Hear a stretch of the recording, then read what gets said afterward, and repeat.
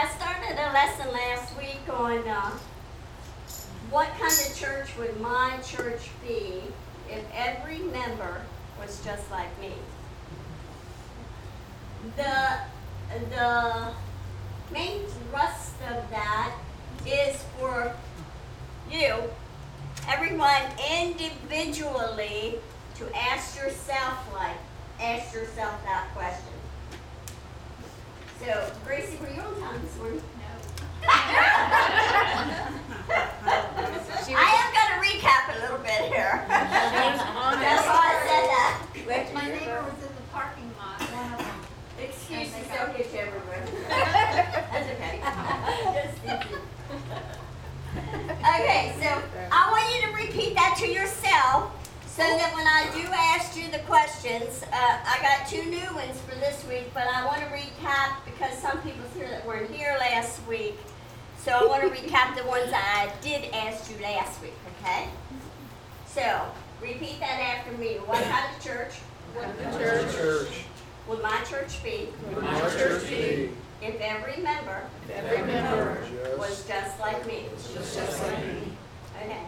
In 1 Corinthians, I'm not gonna read the whole scripture because I have too many scriptures. I forgot to enlarge this, so I'm gonna be squinting here. In 1 Corinthians 12 to 14 and 27 to 28, the Bible declares that we are one body made up of many members.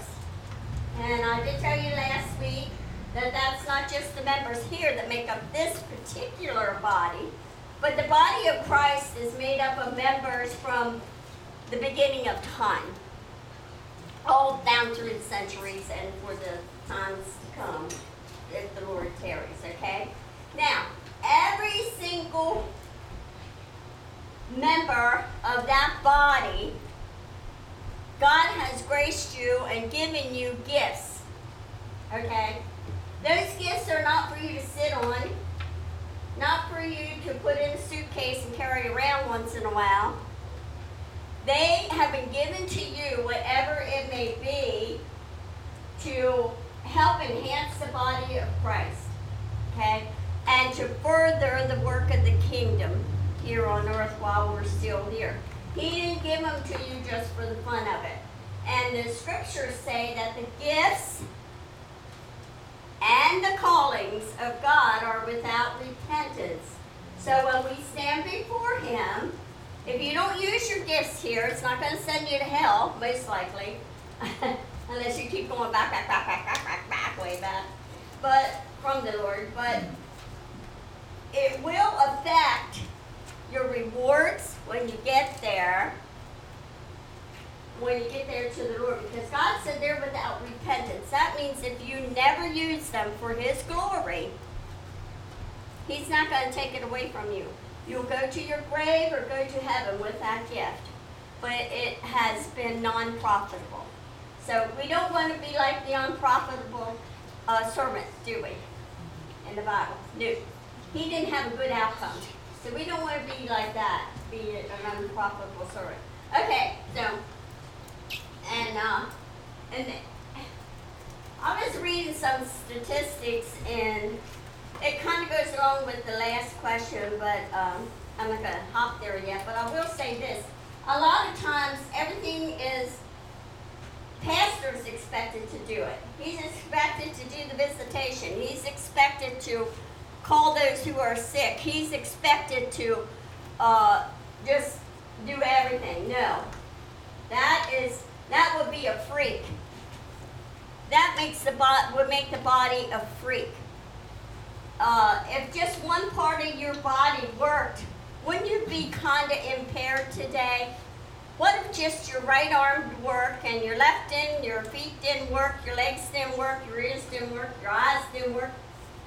You'd be a little bit hindered in life, wouldn't you? And it's the same way with the body of Christ and the work of the kingdom. If every part don't come together and do their part, it hinders the work.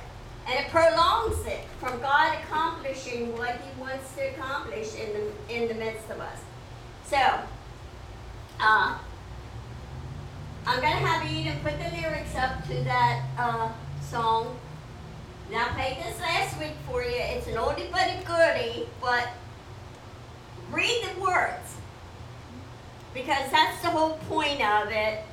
And let them words get into your spirit. And you might even find yourself in some of these lyrics. Go ahead, honey. Here's the song that we wrote, listen, maybe you've heard it. I wonder what kind of church would my church be if every member were just like me. How many souls would be saved today if it all depended on what I say? How many prayers would my Lord have to answer if all that he heard came from me? I wonder what kind of church would my church be if every member were just like me. How many times have I said I love Jesus and turned it into me? How many times have I said I'm a Christian but never was sold without me? How many luxuries have I passed by and have more to give to the Lord? Yeah, Jesus, I promise as long as I live, from now on I'm gonna do more.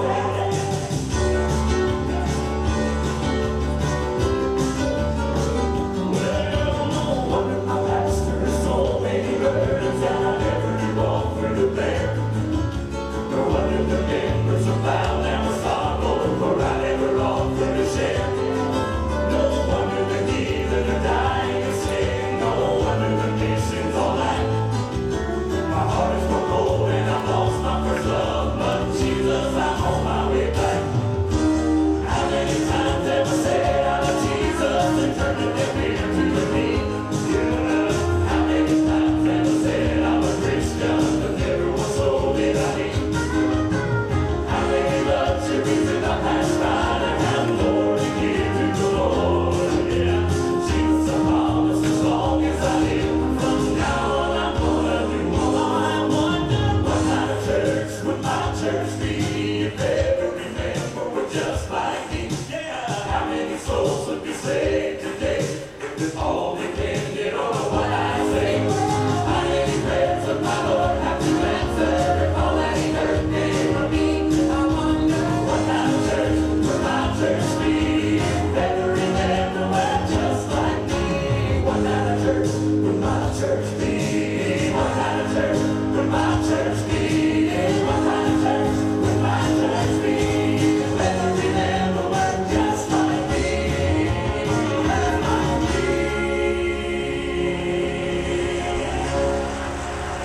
There is so much truth in the words of that song. If you listen to them and listen to the words of them songs, I'm sure you can find yourself in some spot there. How many luxuries did you let go of just so that you could give an extra offering to the kingdom? That probably hits all of us at some time or another, in some way or another. Amen? Okay, so the first question I asked you last week, and which you were to ask yourself, is what kind of example or influence are you being?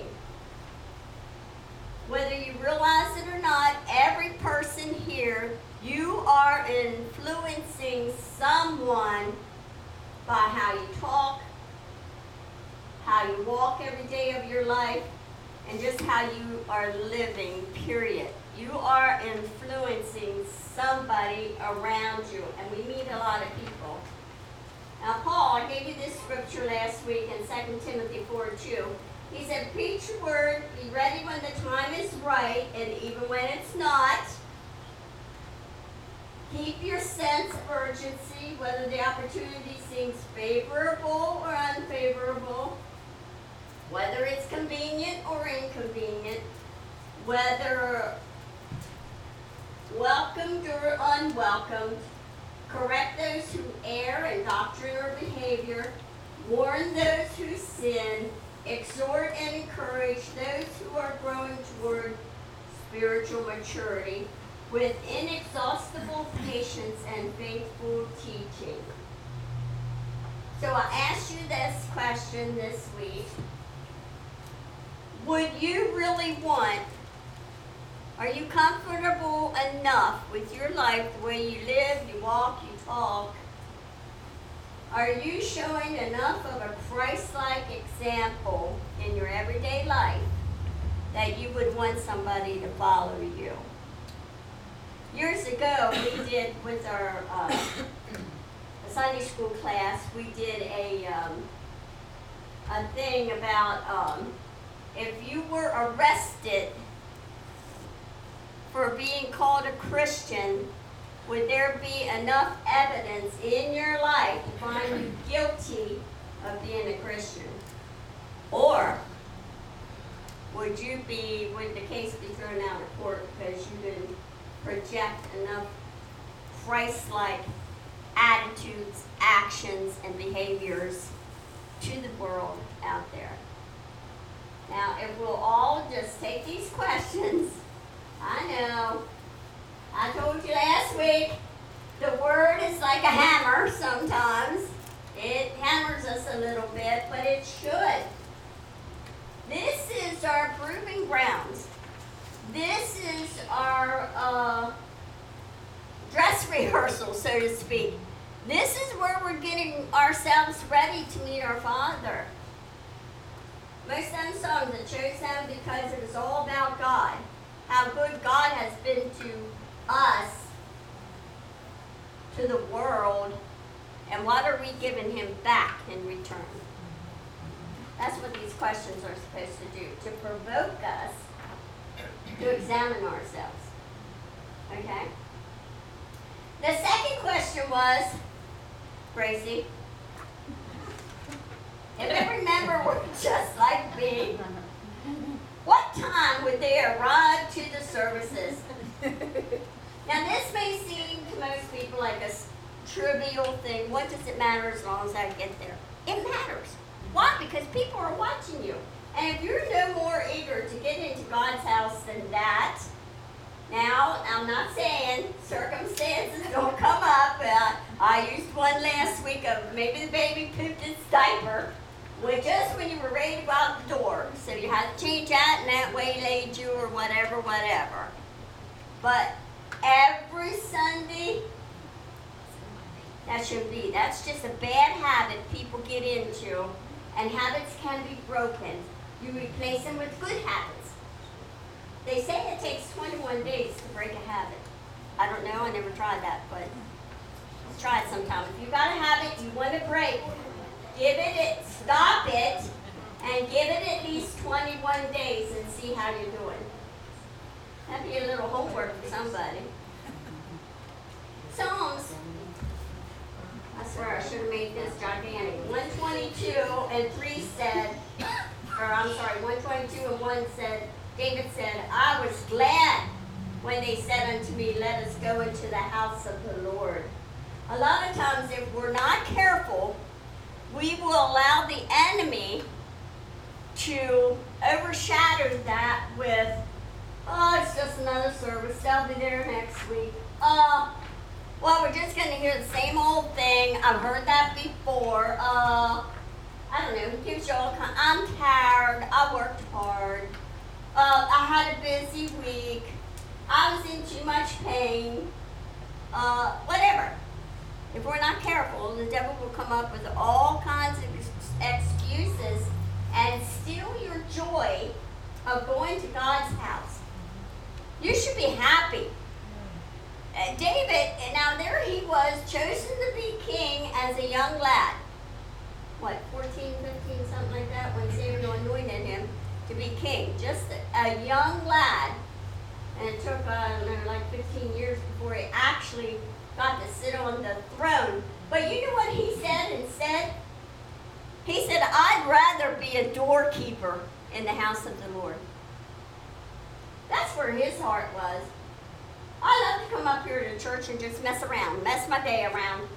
Pastor has to rub me off, or Jody does. Come on, I gotta go, come on. I just love being in this atmosphere, in the house of the Lord.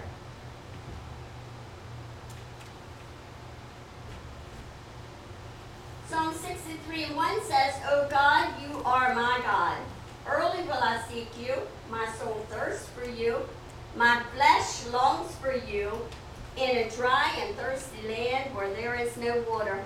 I dare say today I believe that a lot of God's people, especially those of us who have been born again and saved 20, 30 years, like that one song said, I believe we kind of have backed off from our first love. When you first got saved, you were eager. Oh, you were all excited about it. It's like getting a new car. You just love that thing. You keep no French fries in here. Don't eat in here. No drinks in here. Whatever. You keep it spotless, nice, whatever. But as the weeks go on, what happens? We tend to get a little bit used to it. So we tend to allow things to dirty it up, to get it a little messy, whatever.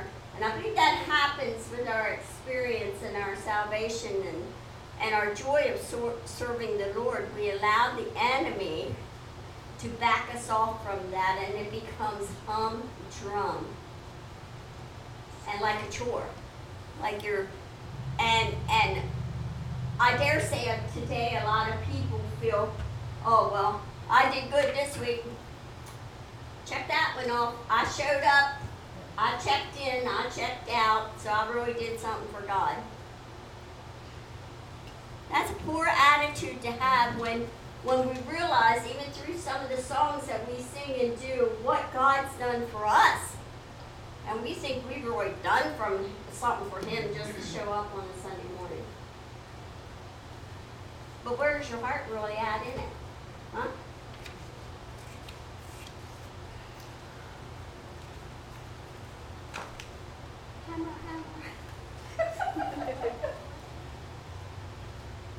Being late to service is just a bad habit that needs to be broken. Another thing that being late to church causes is it's a distraction. Now, how many knows, and you're probably guilty of it, same as I am, when someone comes in late, right away we wonder who it is, what they're doing, when was the last time they were here. We're nosy people.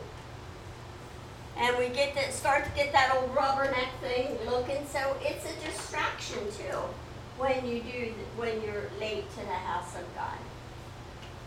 Okay, question number 3.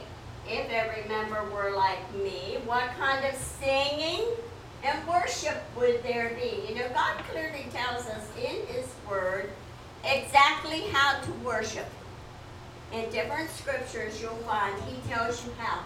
He says to lift up holy hands. Some people wouldn't lift their hands up if, I don't know, President Trump walked in here. Maybe they would for him, I don't know. But do you realize when you lift your hands up, that's a sign of surrender?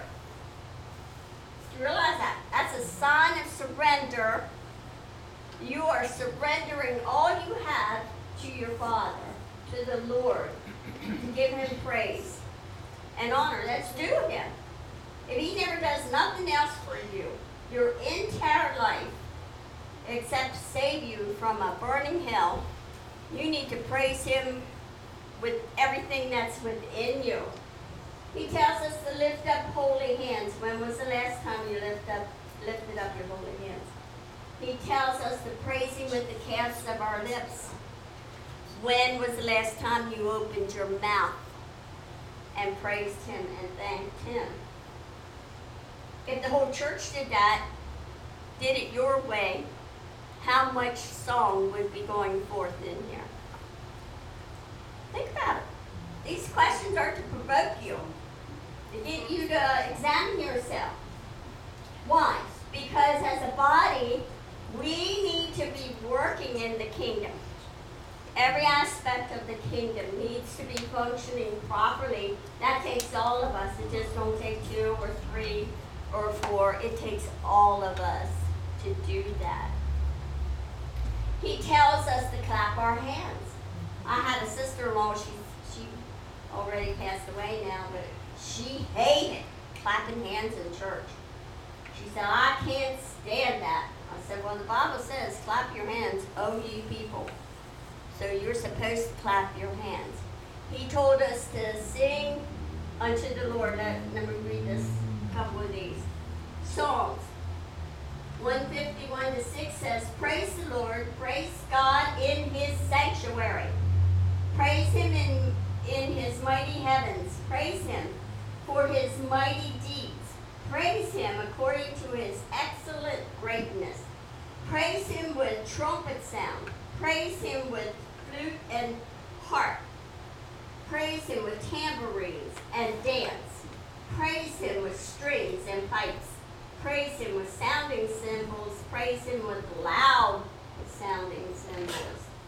Oh, come and let us sing to the Lord. Some don't want to sing. They say they can't carry a tune in a bucket.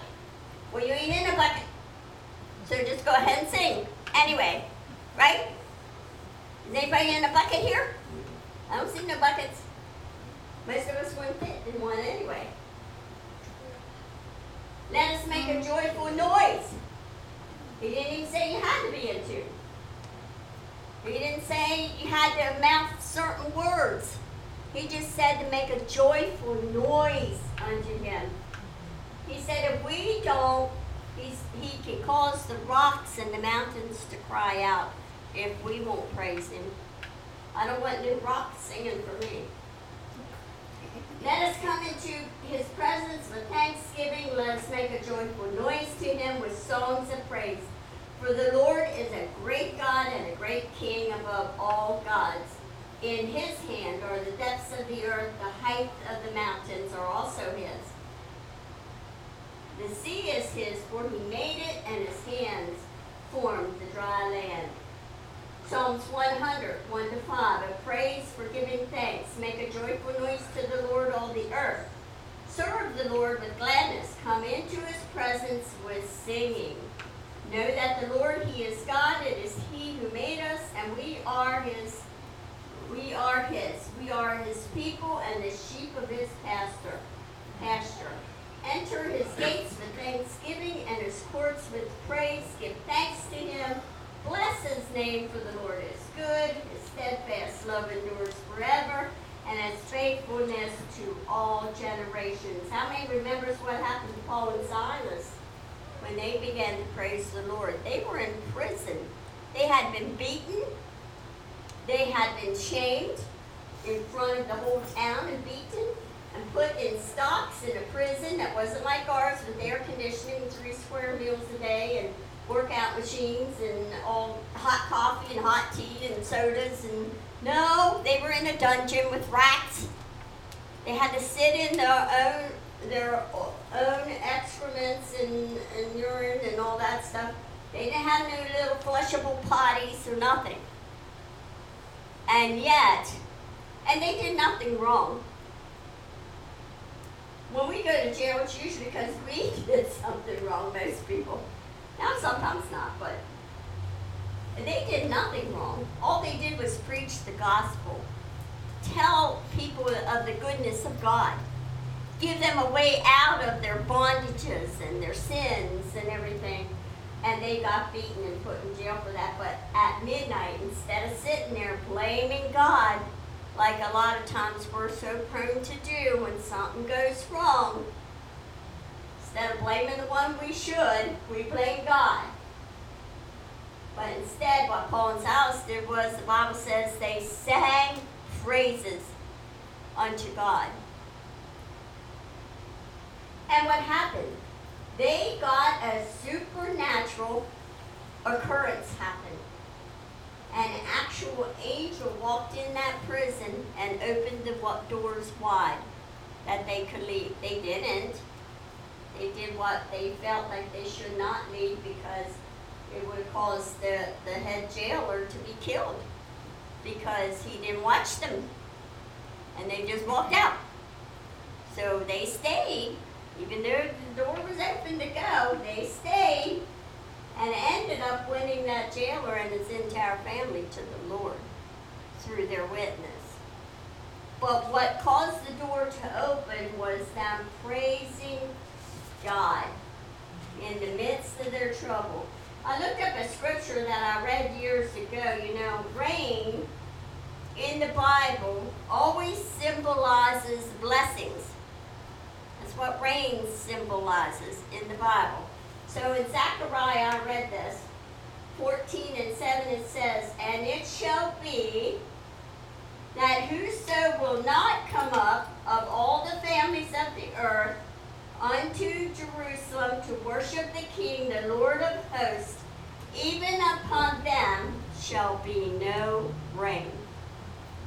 Do you need a healing you haven't got? That's a blessing from God.